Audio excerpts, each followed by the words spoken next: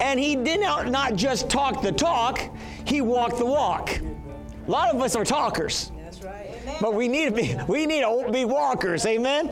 We need to walk with Christ. And so he said, Father, forgive them, for they know not what they do. And the life lesson in this is that we need to forgive those who despitefully use us and persecute us. We need to pray for those. We need to actually pray. Not that God will rain hellfire on these people, but no, let's pray for mercy. Why? Because they're acting in ignorance. People don't understand the laws of God. You know, God has laws set up. You know, there's natural laws like the law of gravity. You know, you may not believe in the law of gravity, but if you step off the top of this building, you will believe it after you step off of it, because you'll go splat. So the law of gravity is a real deal, amen? But there is a law of sowing and reaping. It's a spiritual law. In other words, some of you may have heard this: what goes around comes around. Have you ever heard that saying? What goes around comes around. And it may not come around that quick, but it will eventually come back around. Amen. And the Bible says, whatsoever a man sows, so shall he reap. If he sows to the Spirit, he will reap life. So right now, today, you're sowing to the Spirit because you're getting into church, you're worshiping God. And all you can get is more life. Amen. And I don't know about you, but I need as much life that I can get. Amen. Because the world will drain the life out of you. That's right. I discovered something. Christians leak. Amen. We leak. In other words, the grace tends to leak out of us.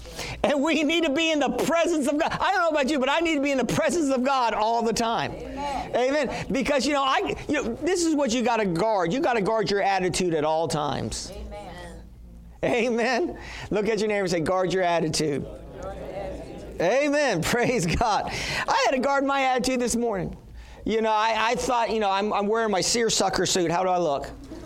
Check it. And I thought my wife was going to, she has a seersucker dress that matches me. And I thought she was going to wear it, but she put something totally different on. I had to be nice this morning. I thought we were going to match. You know what I'm saying? And I must get that from my parents because they're always color coordinated. And no, but she was wearing something. She looks great. Praise God. And hallelujah. And so, but we have to, I had to throw that in there. So we have to forgive those. What makes us mad sometimes is people don't do what we want them to do. We want people agreeing with us, don't we? We want people, agreeing with our opinions, agreeing with everything we say. If there's a restaurant to go to, your restaurant is the better restaurant. Isn't that right? So we want people's agreement, amen? So we see here that Jesus forgave.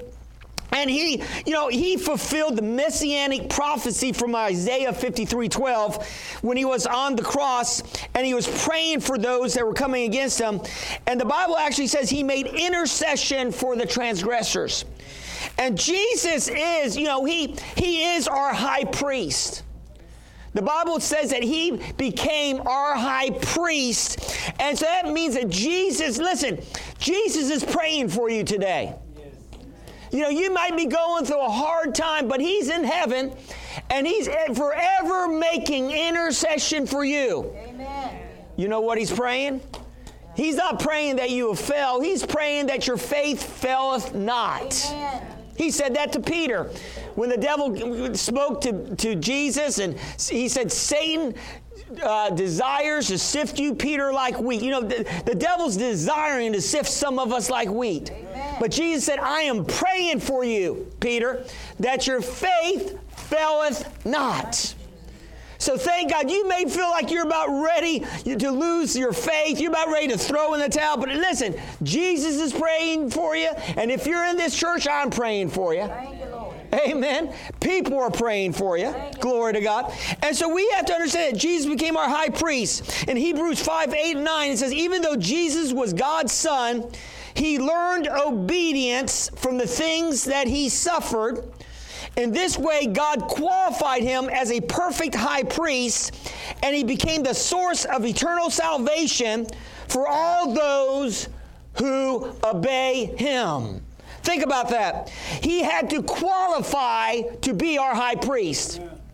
And how did he qualify? Through his suffering. Amen.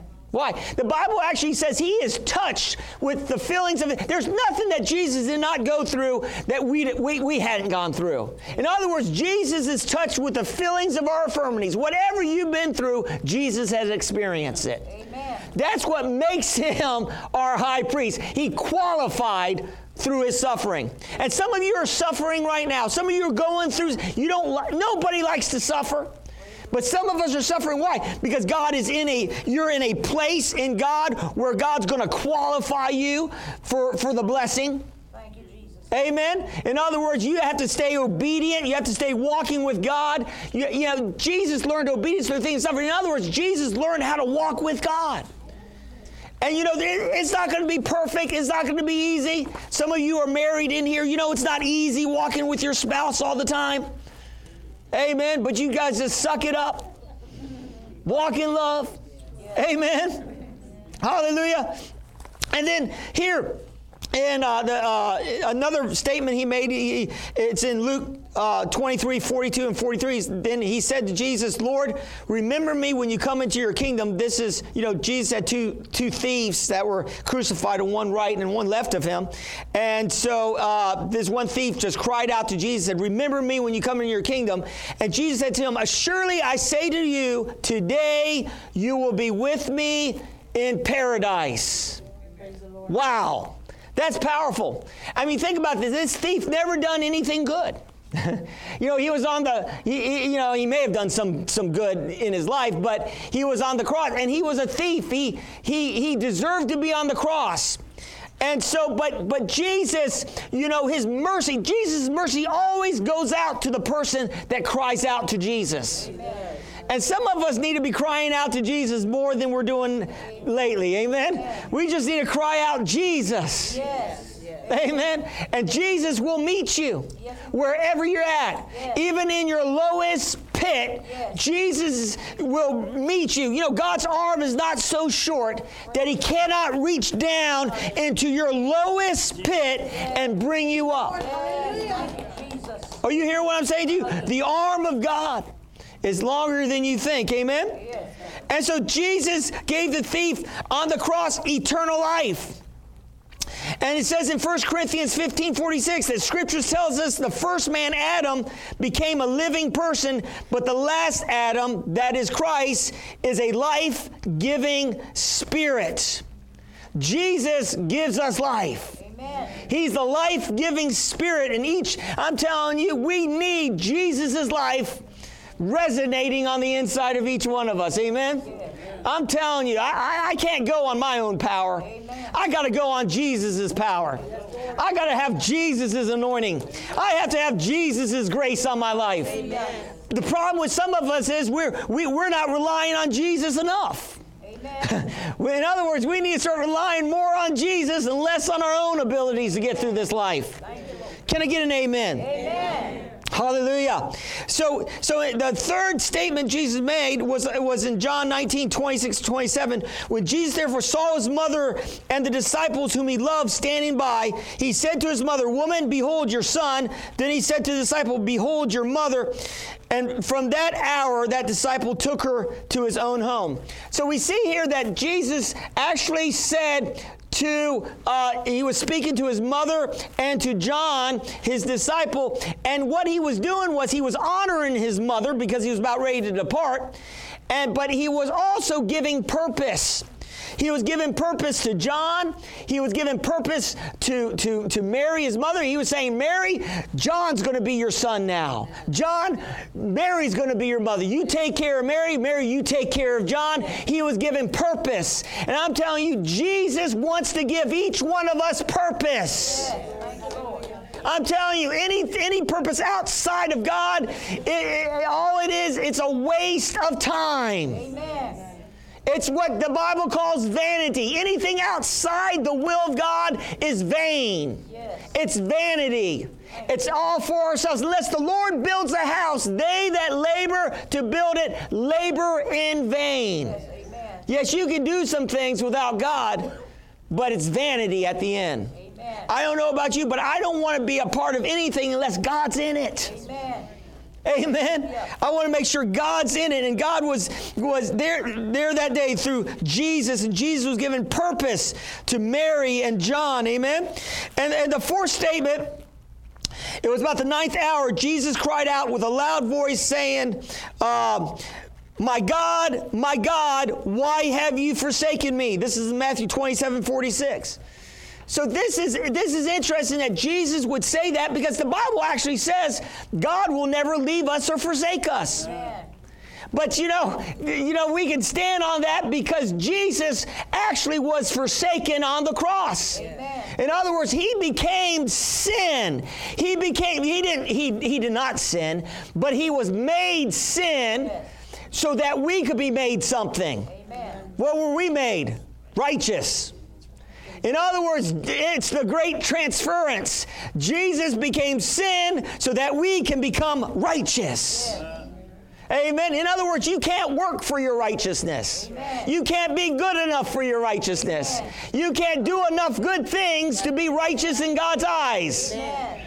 That's what the world is trying to do. They're trying to measure up to God. They're trying to do enough good things and trying to leave Jesus out of it and say, I can be good enough. You can't be good enough. Go away. Nobody's good enough to be able to nobody's perfect except for Jesus. Jesus is the perfect, spotless Lamb of God that was slain from the foundation of the world. And Jesus never sinned. I said it. Jesus never sinned. Amen. Never. Amen. Some people may beg to differ. He never sinned. He was 100% man and 100% God, and he's the perfect, spotless Lamb. Yes, amen. None of us are perfect and none of us are spotless, but thank God Jesus' blood can remove our spots. Yes, thank you, Jesus. Amen. Hallelujah. Yes. Are you hearing what I'm saying to you today? Yes, Lord. The blood of Jesus doesn't just cover, which is atone for sins. In the Old Testament, they would have animals and they would have sacrifices, and the blood just covered their sins. But you know what? The blood of Jesus doesn't just cover, it washes our sins away. That's why we can have victory when we come to God's throne in prayer, and we can come in boldness. Without a sense of fear or inferiority. We can come in with boldness because of the blood of Jesus. Not because of how good we are, but how good He is. Your faith can't be in your good works. It has to be in His good work. Amen. Hallelujah. I'm glad. Listen, I don't have enough good works. My God. So Jesus said, my God, why have you forsaken me? So Jesus was rejected so that we could be accepted in God. Amen? Yes. The Bible actually says that in Ephesians 1:6, to the praise and the glory of His grace by which He made us acceptable in the beloved. So Jesus was rejected, but we were made acceptable in God by the blood of Jesus. Amen. Isn't that awesome? Amen. In other words, you're not made acceptable because of how perfect you are, or how right you got it last week, or how many 10 commandments you're keeping. My God. Praise God. No, you're accepted because of your faith in Jesus and His blood. Yes, thank you, Jesus. See, sometimes we get to looking at our own selves, and we look at how short we fall of God's glory, and we sometimes buy into this idea, well, we're just sinners saved by grace. No, listen, you were a sinner, you're saved by grace, now you're the righteousness of God in Christ Jesus. Amen. Thank you, Lord. Hallelujah. You were a sinner. Now, if you keep saying, you're either a sinner or a saint, pick one. I'm a sturdy, low sinner, not worthy of God's best. No, Jesus has made you worthy. Yes. His blood makes you worthy. Yes. Amen. We just have to have faith in His crucifixion and His blood and His resurrection. Yes. Amen. Are you hearing what I'm saying to you? And then Jesus, when he was on the cross, he tasted death for us. Amen? It says in Hebrews 2:9, but we see Jesus, who was made a little lower than the angels for the suffering of death, crowned with glory and honor, that he, by the grace of God, might taste death for everyone.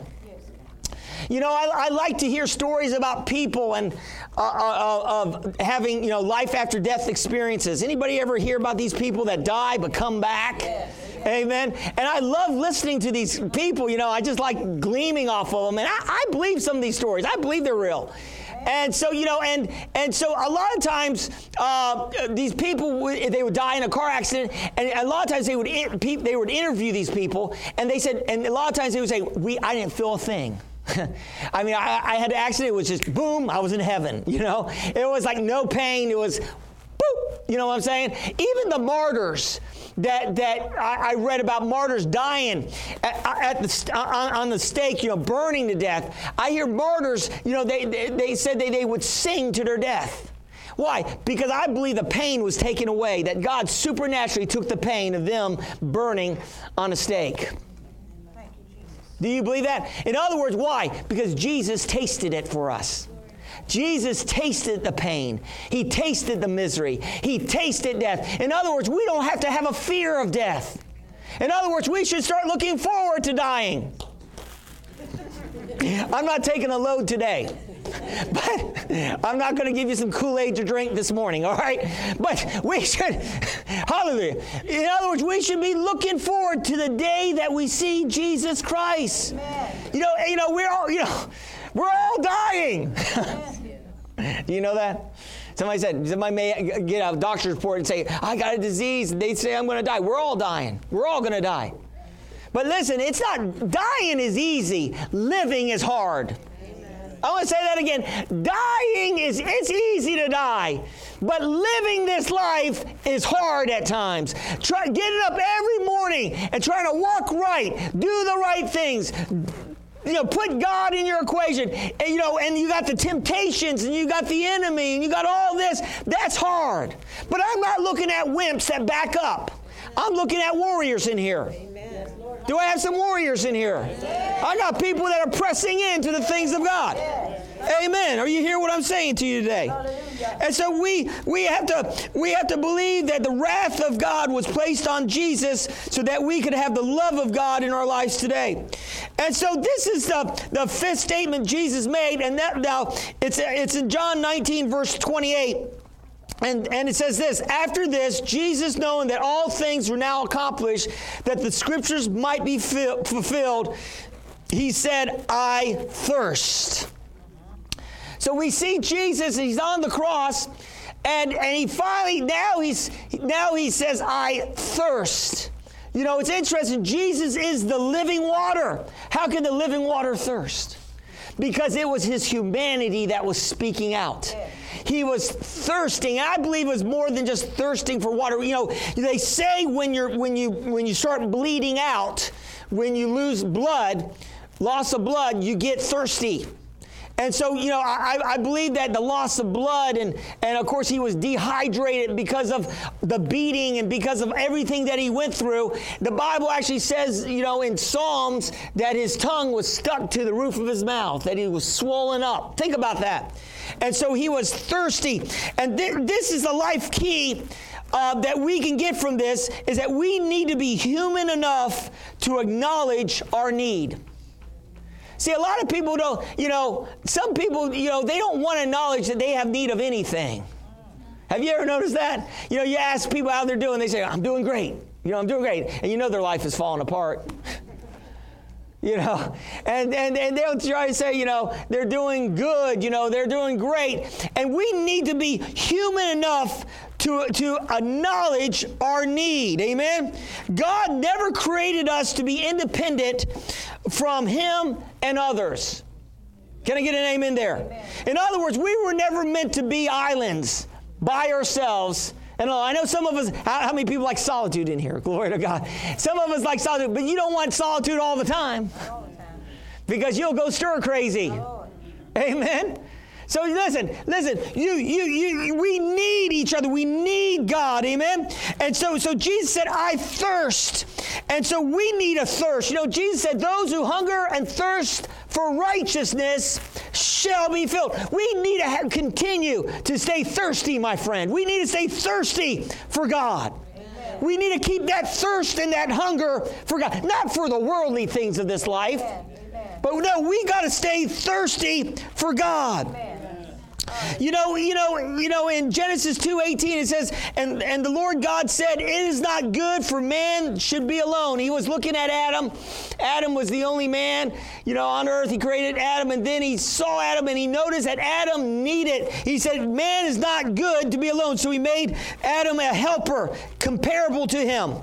And so we again, he made Adam and Eve so they could have sweet fellowship, and God had sweet fellowship with both of them in the garden.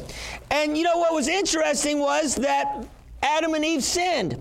And what does sin do? It separates. Amen. It separates us from God. And I think sometimes when we're not walking the walk that we need to walk in God, that we're not close to God, if we're in any kind of sin, we can do what Adam and Eve did that day. Because God came out in the cool of the day to fellowship with them. And in Genesis 3:10, it says here, so he said, I heard your voice in the garden, and I was afraid because I was naked, and I hid myself. So sin can cause us to hide ourselves from God. Listen, if we're in a wrong relationship with God, the best thing you can do is run into the loving arms of God and not run from Him. Amen. A lot, some people aren't living their life right and they don't come to church. You need to come to church. Amen. And I heard one person say, well, I don't want to come to church because I get convicted every time I go. Well, it's a good thing to get convicted. That means you need to change. Amen. Church should get you changing. Amen. Amen. In other words, when you come to church, if your life isn't like what it needs to be, hopefully the power of God will cause you to move into a new direction, move into a new attitude. And so we see that. In Psalms 32:3-5, it says, when I kept it all inside, my bones turned to powder. My words became day-long groans. The pressure that never let up, all the juices of my life dried up. Then I let it out, and I said, I'll make a clean breast of my failures to God. Suddenly the pressure was gone, my guilt dissolved, and my sin disappeared. Amen. Can somebody say repentance? Is a good thing. Hallelujah. In other words, sometimes we just need to admit it, quit it, and go on with God. Amen? And a lot of us, we don't want to admit anything. We don't want to admit that we've done anything wrong. We don't want to admit that we need God. So one of the reasons why God was really, He was saddened in the Old Testament with His people a lot of times was because what they would do is they would move away from God. They would start worshiping other gods, and they stopped calling on God. And God loves it when we call on Him. Amen. And it really bothered God that people in the Old Testament turned and they stopped calling on God. A lot of times when we get out of fellowship with God and we start doing our own thing, we stop praying. We don't ask God for anything. We start trying to figure out everything ourselves. Are you hearing what I'm saying to you today? And we start trying to run our own game and try to do the hustle. Amen. And we try to hustle through life. But God He never created us to do the hustle. Amen. He never created us to try to make it through life in our own ability through street smarts. Amen. Amen. No, God wants us calling on Him. Yes. Calling on Him. Amen. And so we need to call on Him in the time of our need, and He will help us. The Bible says, draw near to God, and He will draw near to you. I think about